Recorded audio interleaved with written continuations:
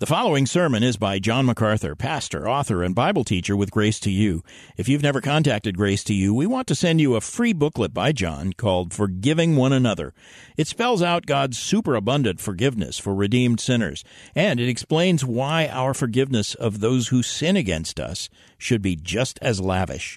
Request your free booklet titled Forgiving One Another by writing to forgiving@gty.org. That's forgiving@gty.org. This offer is good in North America and Europe through December 2023. And now, unleashing God's truth one verse at a time, here is Grace to You Bible teacher John MacArthur. And now we come to really most important part of our worship, and that is when we hear from heaven, from the Word of the living God. And we find ourselves in Revelation chapter 4, so I would invite you to open your Bible to the 4th chapter of Revelation. We're working our way through, and I want to keep moving, but this particular section of chapters 4 and 5 demands some very careful attention in order for us to absorb the magnificence of this theme, which is heavenly worship. And since we have been redeemed to worship, John 4 says that the Father seeks true worshipers who worship Him in spirit and truth. Salvation is to make us into true worshipers, everlasting worshipers. That is what we are to do here on earth. It is what we will do forever in heaven, as we will see in these 2 chapters. And I think these 2 chapters are really the foundation for our understanding of worship. There's so much discussion about worship in the church these days, and you hear a lot about worship wars and people debating as to what style or what kind of music or whatever should be used in worship. I don't think you start by looking at the world and picking and choosing from them. I think you have to start in heaven, because that's where perfect worship takes place. So what we're going to see in chapters 4 and 5 is heavenly worship.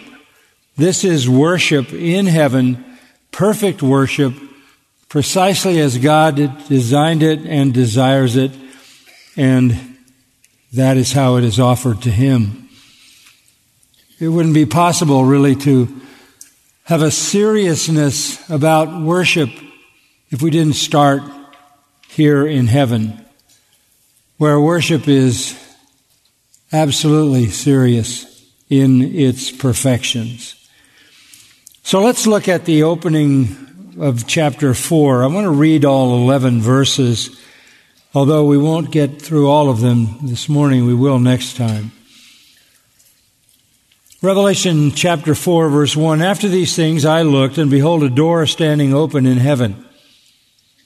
And the first voice which I had heard, like the sound of a trumpet speaking with me, said, 'Come up here, and I will show you what must take place after these things.' Immediately I was in the Spirit, and behold, a throne was standing in heaven, and one sitting on the throne. And he who was sitting was like a jasper stone and a sardius in appearance. And there was a rainbow around the throne like an emerald in appearance. Around the throne were 24 thrones, and upon the thrones I saw 24 elders sitting, clothed in white garments and golden crowns on their heads. And from the throne came flashes of lightning and sounds and peals of thunder. There were 7 lamps of fire burning before the throne, which are the 7 spirits of God. And before the throne there was something like a sea of glass, like crystal. And in the center and around the throne, 4 living creatures full of eyes in front and behind. The first creature was like a lion, and the second creature like a calf. And the third creature had a face like that of a man, and the fourth creature was like a flying eagle. And the 4 living creatures, each one of them having 6 wings, are full of eyes around and within, and day and night they do not cease to say, Holy, holy, holy is the Lord God the Almighty, who was and who is to come. And when the living creatures give glory and honor and thanks to him who sits on the throne, to him who lives forever and ever, the 24 elders will fall down before him who sits on the throne and will worship him who lives forever and ever, and will cast their crowns before the throne, saying, Worthy are you, our Lord and our God, to receive glory and honor and power. For you created all things, and because of your will they existed and were created. This is a trip to heaven. This is the second vision. The first one was the vision of Christ in chapter 1 that God gave to John, the first unveiling, the first apocalypse. This is the second one, and it is a vision in particular of the throne of God. 11 times the throne of God is mentioned in 11 verses. A couple of times thrones are mentioned with regard to the 24 elders, but 11 of those 13 times it refers to the throne of God. Now, just to say for the sake of clarity, it is not a chair. It is not a piece of furniture, the throne of God. God doesn't sit because God is a spirit, and God is immense, and God fills all things. So we're not talking about furniture. We're talking about the place where God rules, from which he rules his universe. You could say that the throne and the temple and heaven are all the same thing. The glory of God shining in the midst of the temple of God, in the midst of the heaven of God, permeates everything. So we are talking here not about a physical piece of furniture, but about spiritual reality. This is symbolic of God's sovereignty over everything and everyone. Psalm 103:19 says, The Lord has established his throne in the heavens, and his kingdom rules over all. As I read in Psalm 47, verse 8, God reigns over the nations. God sits on his holy throne. Now we're going to see a lot about the throne in the book of Revelation. It's mentioned 37 times. Because as you come to the consummation of redemptive history as laid out in the visions of the book of Revelation, obviously God is the main actor. And so we're going to be going to this throne many times in the book of Revelation. But the throne of God is not exclusive to the book of Revelation. It is described in other portions of the New Testament and even other portions of the Old Testament. So if we gather all of that together, this would be the description of the throne of God laid out throughout Scripture. It is an exalted throne. It is a heavenly throne. It is an eternal throne. It is a throne of justice. It is a throne of uprightness. It is a throne surrounded by all the angels. It is a holy throne.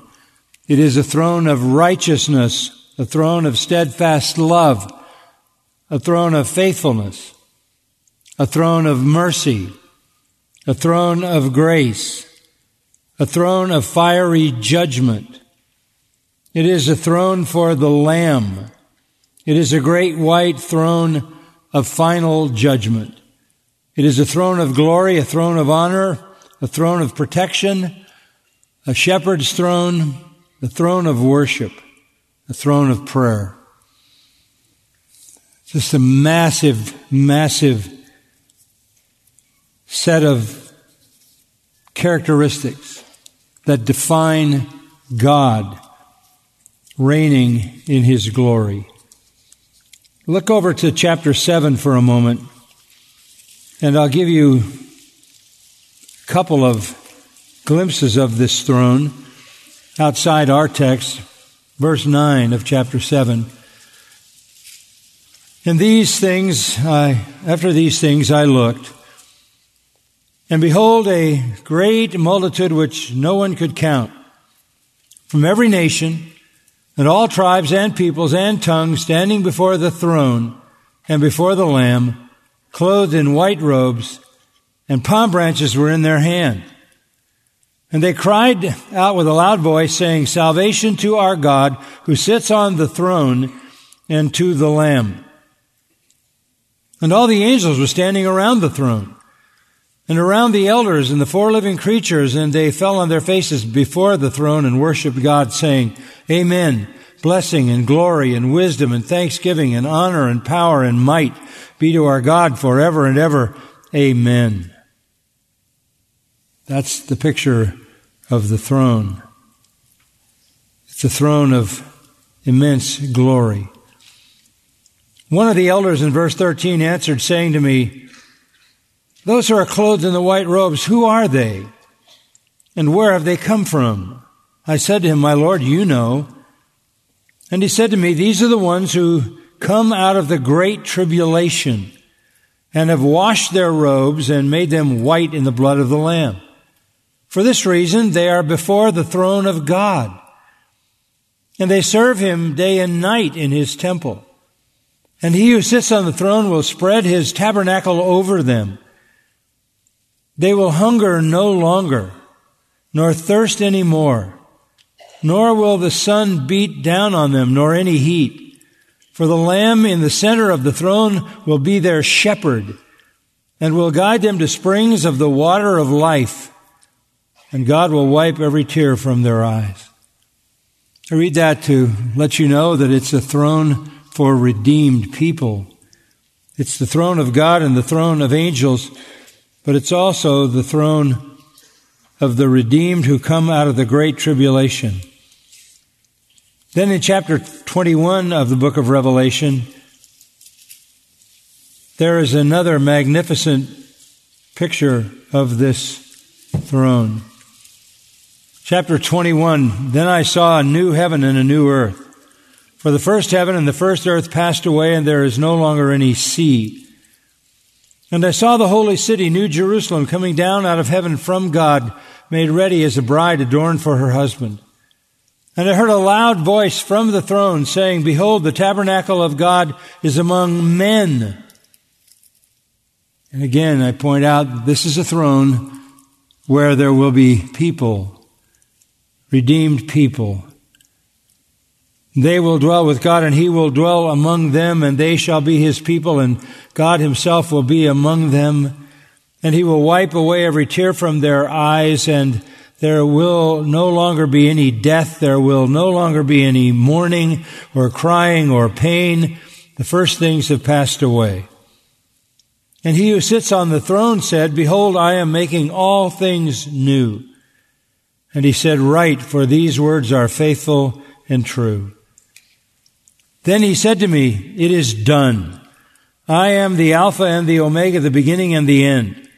I will give to the one who thirsts from the springs of the water of life without cost. He who overcomes will inherit these things, and I will be his God, and he will be my son. He who overcomes, as we've already learned from chapters 2 and 3, refers to believers. So this very throne will be the throne where the redeemed from the tribulation are gathered with the angels to worship God, as well as the redeemed of all the ages. It is a throne of everlasting worship. Now let's go back and begin in chapter 4 to look at some of the details. Personal visit to the divine throne room of heaven. There we see the throne of God as it's identified in chapter 4. It's also called the throne of the Lamb in chapter 5 because, of course, they are enthroned together, the triune God. As this chapter begins, we are drawn into this vision, the second of John's visions. And it's introduced with these words, After these things I looked, or after these things I saw. That's used very often in Revelation. You find it in chapter 7, 15, 18, 19. And it's code for you're about to see a new vision. It introduces us to a new vision, a new section of the book. The scene shifts. And we already know that in chapter 1, the vision was of the person of Christ. In chapters 2 and 3, the letters to the churches. And now the scene shifts. This is an entirely new scene. And as John looks, he sees and it writes, "Behold, a door standing open in heaven." A door standing open. He has taken in his mind to a point of spiritual clarity that is supernatural.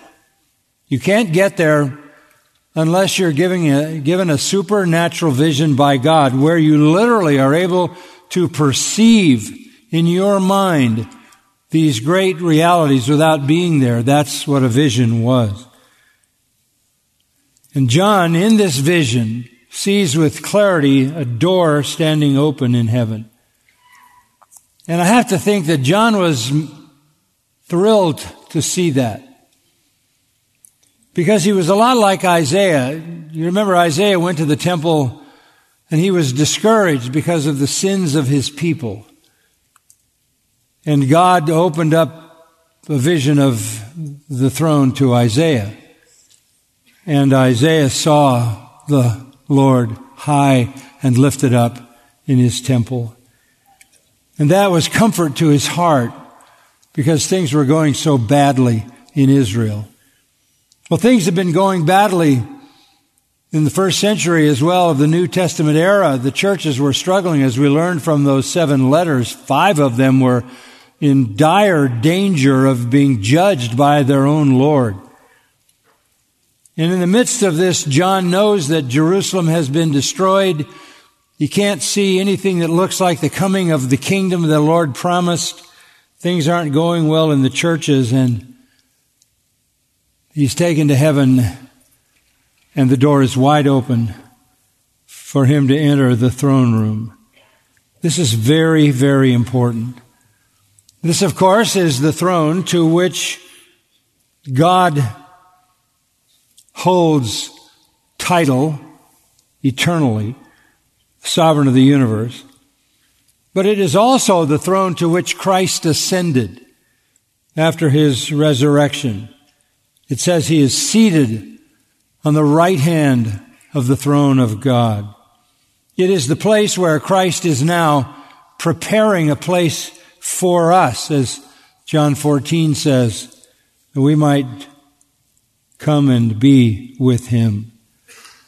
So John is thrilled and overwhelmed, surely, which is why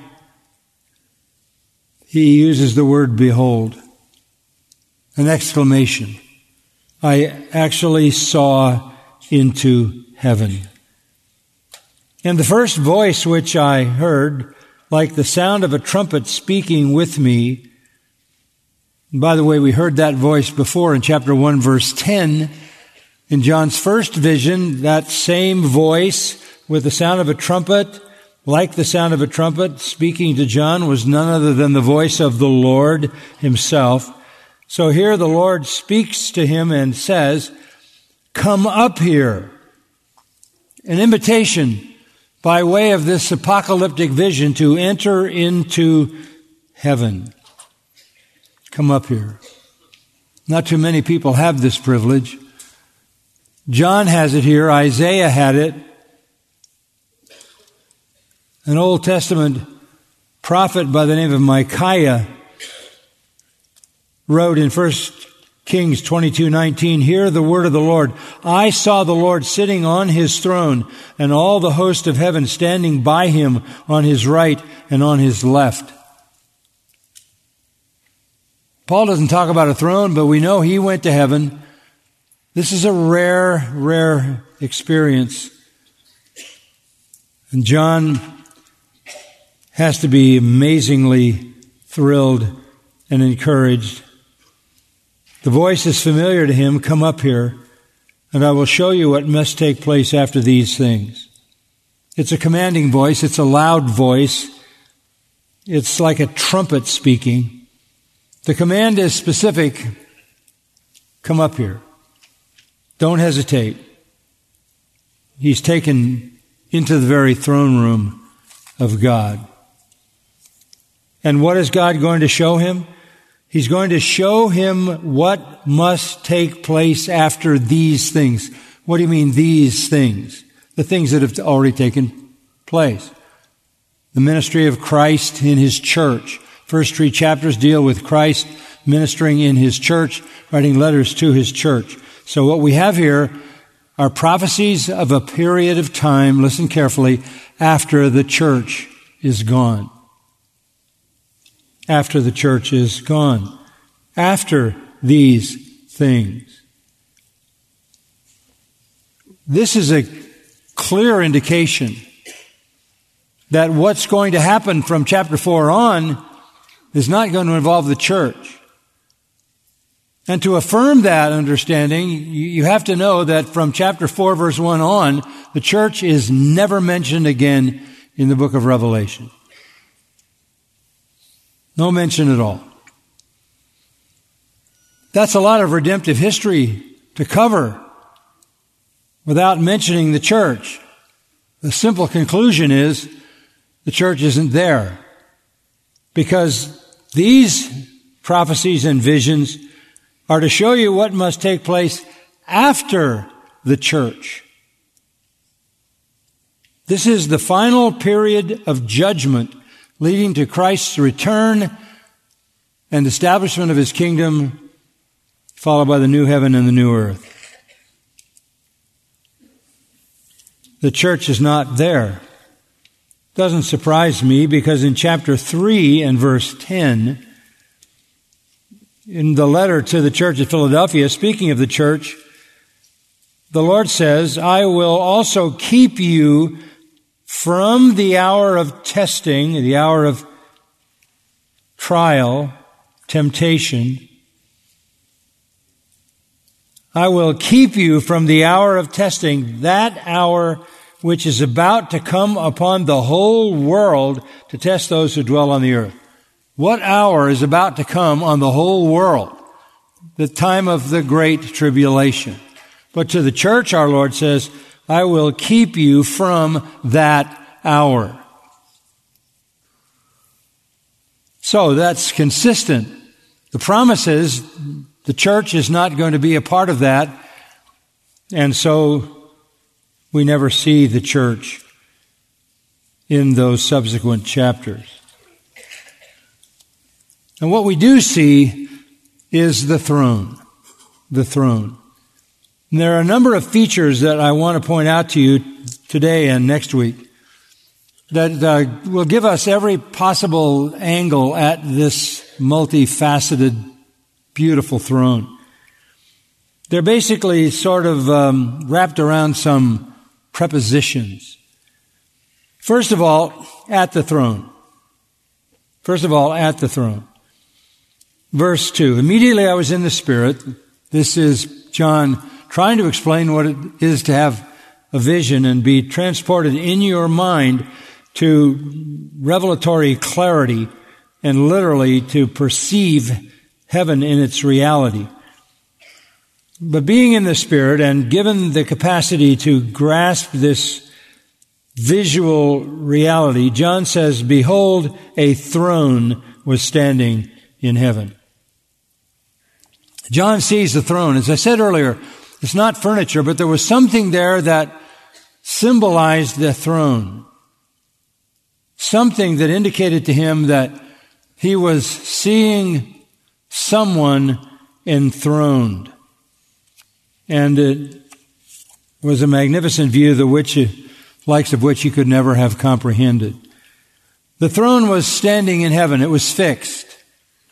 And again, this reminds me of Isaiah 6, where Isaiah thrilled to see that God was still there because things were looking bleak, even in the church in the first century.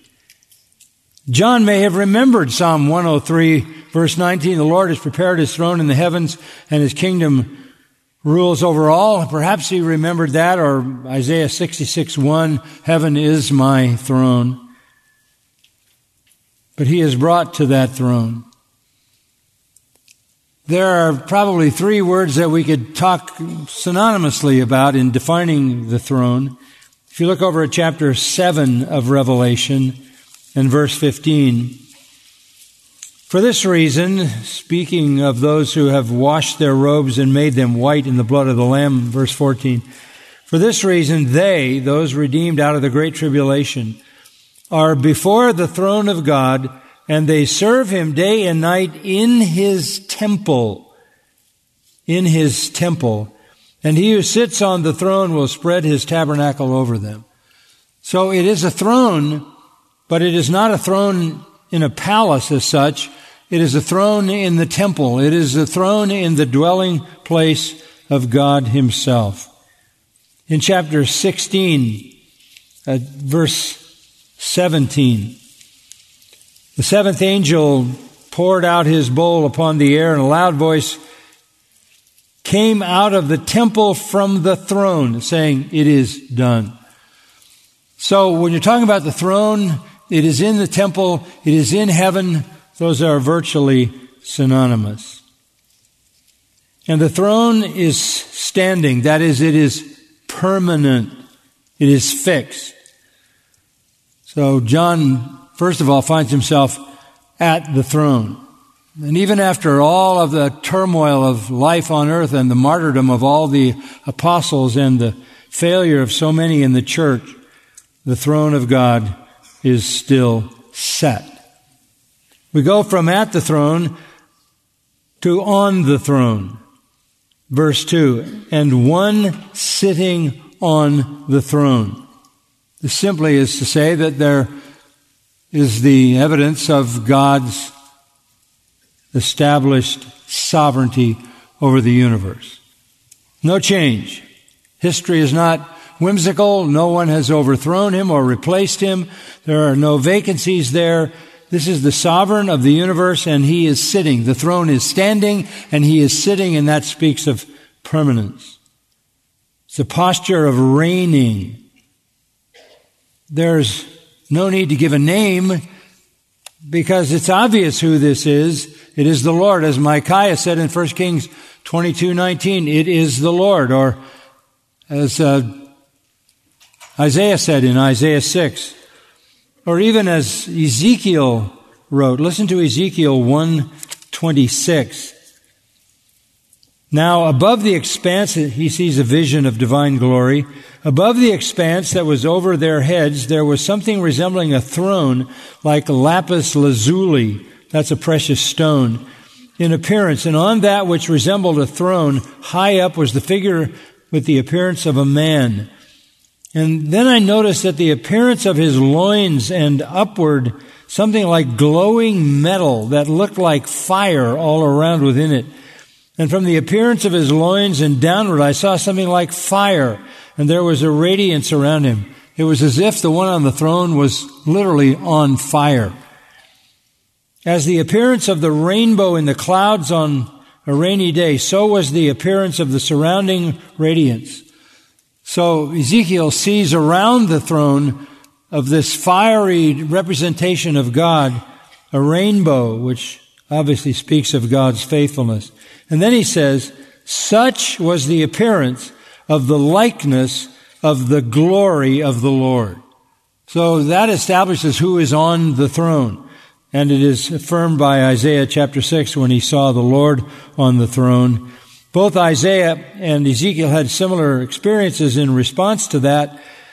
Isaiah pronounced a curse on himself in humiliation, and Ezekiel fell on his face before the vision. So here is the vision of the one on the throne. Don't ever doubt that, folks. Don't ever doubt that. God is on the throne. Nothing has changed. The throne is standing and he is sitting. Now, as we look a little closer in verse 3, it says that he is like a jasper stone and a sardius in appearance. This is the eternal God enthroned, described in flashing, flaming light and color, blazing glory, and these jewels obviously enhance that. Why are two stones mentioned here? Why a jasper stone and a sardius stone? Well, a jasper stone basically was a diamond. This would be a perfect diamond. Whatever it is, it's perfection. Crystal clear, and yet able to transmit all the colors and brilliance of the spectrum. That's the diamond. Sardius, again, is a red stone for which the town of Sardis was named. It is brilliant, ruby, blood red, fiery, bright. So again, this contributes to the blazing reality of what John saw, which was what Ezekiel saw. He saw the throne and the one on it as if he was on fire. The appearance of Almighty God is an appearance of clear, brilliant, fiery, blazing, crystal light that explodes, as it were, through a rainbow of colors. This, by the way, is consistent with Daniel's experience back in Daniel chapter 7. Daniel says, I kept looking, verse 9, until the thrones were set up and the Ancient of Days took his seat. His vesture was like white snow and his hair like pure wool. His throne was ablaze with flames. Its wheels were a burning fire.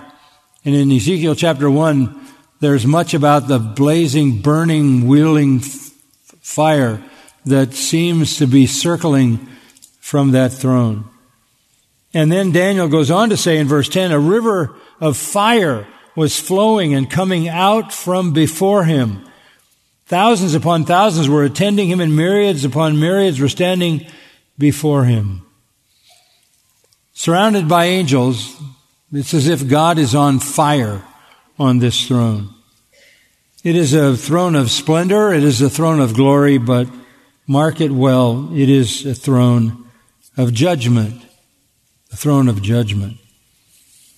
In Ezekiel, what Ezekiel sees is the judgment of God beginning to crank up. And that's exactly what we see in Revelation chapter 4.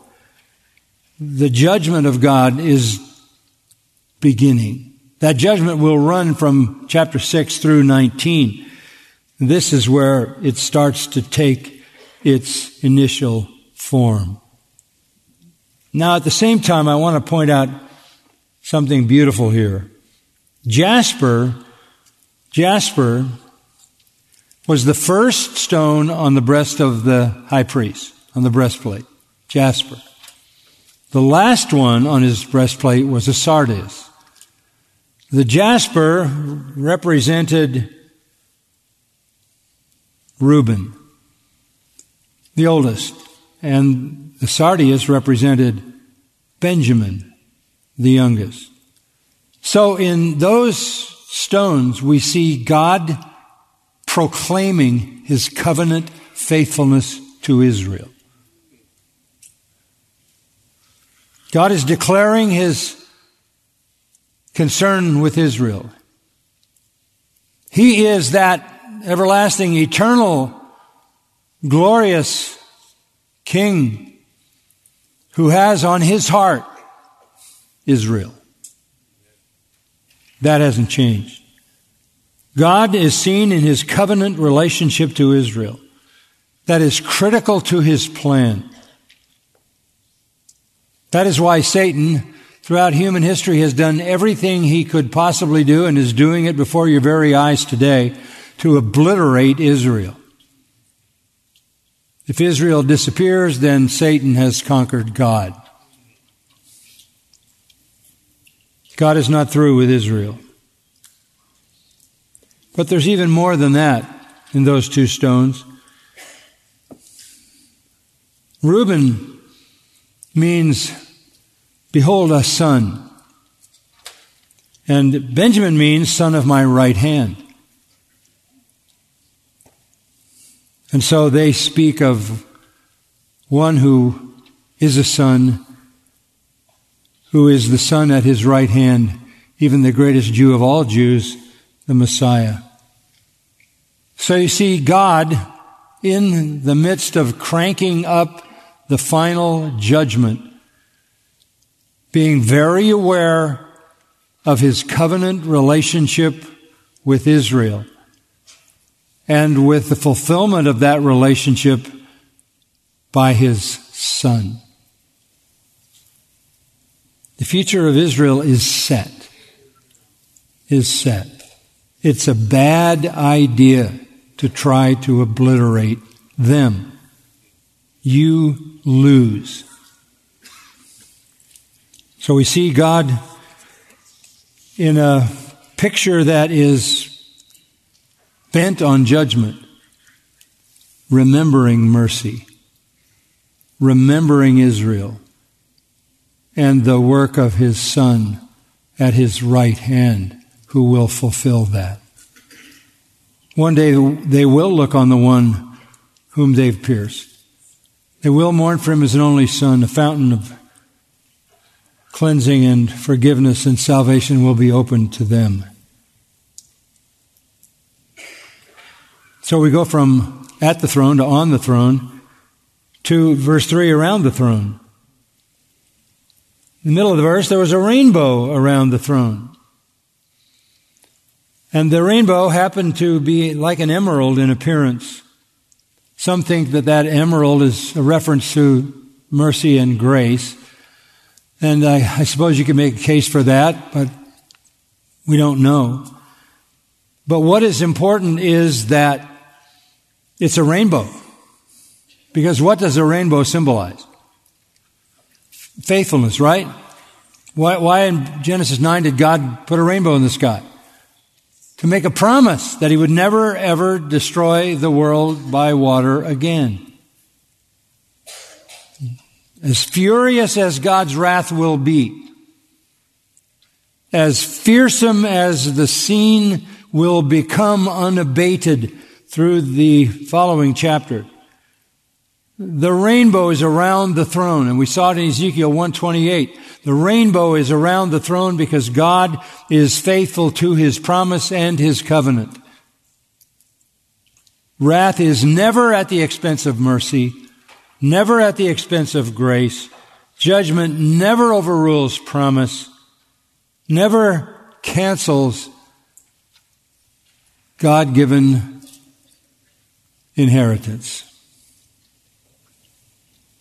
So in this most dramatic picture of God, we see judgment beginning to rumble.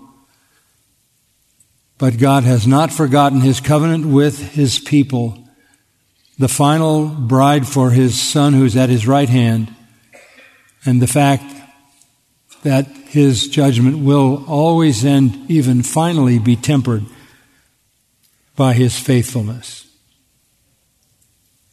But there's more around the throne in verse 4. Around the throne were 24 thrones. And upon the thrones I saw 24 elders sitting, clothed in white garments and golden crowns on their heads. People have wondered, who are these 24 elders? Well, it's really not difficult to figure it out. They're mentioned, by the way, 24 times in Revelation. And it's clearer who they are, as I'll show you. First of all, look at the word elder, presbyteroi. In Scripture, it refers to leaders. In the New Testament, it refers to people who lead the church, elders. They are sitting. Some people say that these are angels, but angels are not elders. And angels are not sitting. When you see angels, they're hovering. These are persons who have entered into rest, who have taken a seat on a throne. That's triumphal rule. They're not trying to accomplish anything that's triumphant. If you go over to chapter 5, verse 8, when he had taken the book, the 4 living creatures and the 24 elders fell down before the Lamb, each one holding a harp and golden bowls full of incense, which are the prayers of the saints. And they sang, the 24 elders sang, a new song, worthy are you to take the book and break its seals, for you were slain and purchased for God with your blood men from every tribe and tongue and people and nation. You have made them to be a kingdom and priests to our God, and they will reign upon the earth. This is the moment of triumph, and then verse 11, all the heavenly hosts join in. The 24 elders are not angelic beings who are serving. They are persons who are sitting in triumph and who are declaring the victory. They're playing harps, pouring out prayers symbolized by golden bowls of incense, and they're celebrating the salvation that angels never knew, as described in verse 9 of chapter 5. Christ being slain by his blood, having purchased their salvation. If you look back at chapter 4, the 24 elders are on thrones, which again affirms that they are established in a triumphal position. They are sitting, and then they are clothed in white garments. Who is that? Well, if you go back into chapter 2 and verse 10, do not fear what you're about to suffer, he says to the church. Behold, the devil is about to cast some of you into prison so that you will be tested. You will have tribulation for 10 days. Be faithful till death, and I will give you a crown of life. So we know one thing, that these beings, whoever they are given crowns. If you come to chapter 3 and verse 18, he says to the church, I advise you to buy from me gold refined by fire so that you may become rich, and white garments so that you may clothe yourselves. White garments. And back in chapter 3, verse 5, he who overcomes will thus be clothed in white garments. So these are triumphant saints clothed in white garments, holy and pure, having received crowns. Crowns are never promised to angels or worn by angels. And this is the crown won by struggle. By struggle, as I read in chapter 2, verse 10. And these are the overcomers. These are the overcomers. Chapter 3, verse 21, he who overcomes, I'll grant to sit down with me on my throne. They're enthroned because they have overcome. What is it that overcomes? John writes in 1 John 5, your faith. These are believers. They have to be believers. Importantly, notice, they're in heaven, which again affirms that they have been taken out of this world and brought into the Father's house before the judgments begin. Why 24? What is the meaning of that? Well, there are 24 patriarchs listed in the promised seed given in Genesis from Adam to Pharez. There were 24 divisions of singers in the temple. There were 24 elders appointed by David to represent the Levitical priesthood. 24 seems to be a number that sums up a representative group. Could they represent Israel? Could the 24 elders be Israel? No. Why? Because Israel hasn't been converted yet. Israel has not been redeemed. That happens later in the book of Revelation. The 144,000 haven't been chosen. They haven't gone out to preach. The 2 witnesses haven't done their testimony, as in chapter 11. The salvation of Israel has not occurred. They aren't redeemed, they aren't glorified, they aren't crowned, and they aren't reigning. The only ones who will be saved at that time are the redeemed from the church who are gathered into heavenly glory. That's the 24 elders. And John sees them there, and it makes sense because they don't appear any longer in the book of Revelation. The church. That's what happens to believers, right? When we're taken to heaven, we go to the marriage supper of the Lamb and we receive crowns. Apostle Paul talked about the crown of life, the crown of glory. And we sing a song of redemption. They represent the church. They have found their place in the Father's house. They are the overcomers. They have received their crowns living in that place that He has prepared for them. They watch the mighty accession of those who are coming out of the Great Tribulation being converted during that tribulation and seeing them enter into heaven, as chapter 7 points out. They're in heaven when the seventh angel sounds and the kingdoms of this world are about to become the kingdoms of our Lord and of His Christ. They are in heaven when the 144,000 are gathered in Zion. They watch from heaven as God begins to turn in judgment to the destruction of the world system, Babylon. And when Christ returns, they come back with Him. He comes with His saints in white garments. What a scene John sees. That's as far as we can go for this morning.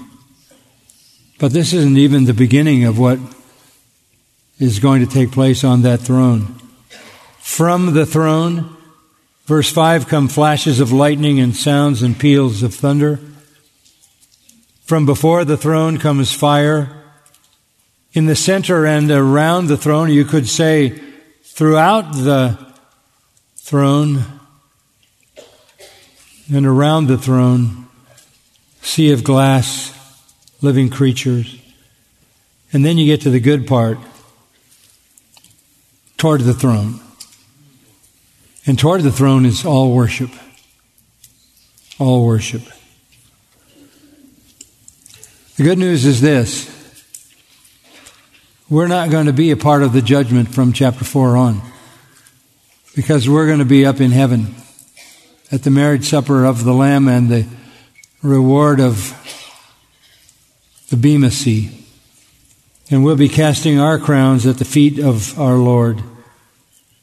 And then when the tribulation is over and He returns in chapter 19, we come back with Him to reign with Him in His kingdom, and then forever in the new heaven and the new earth.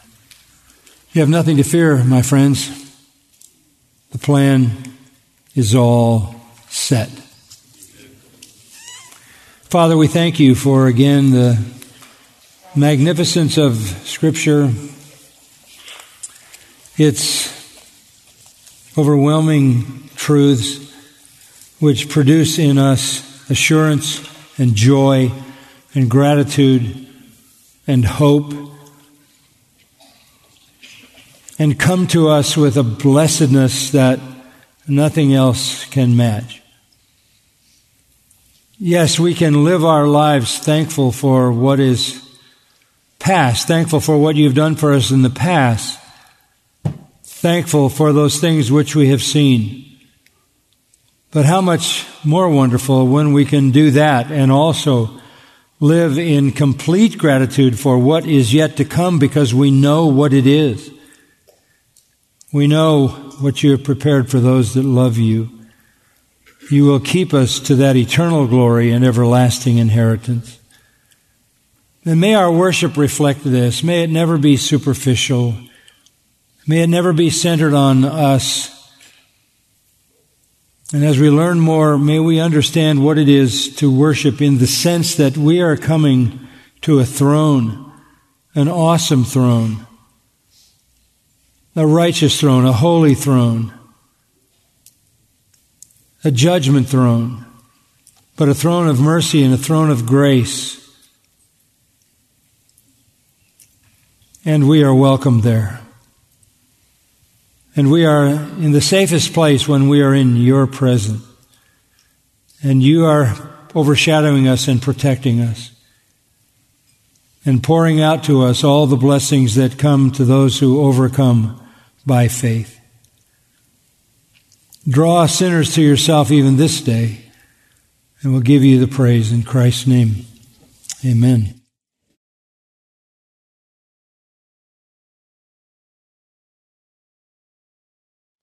You've been listening to John MacArthur, Bible teacher with Grace to You.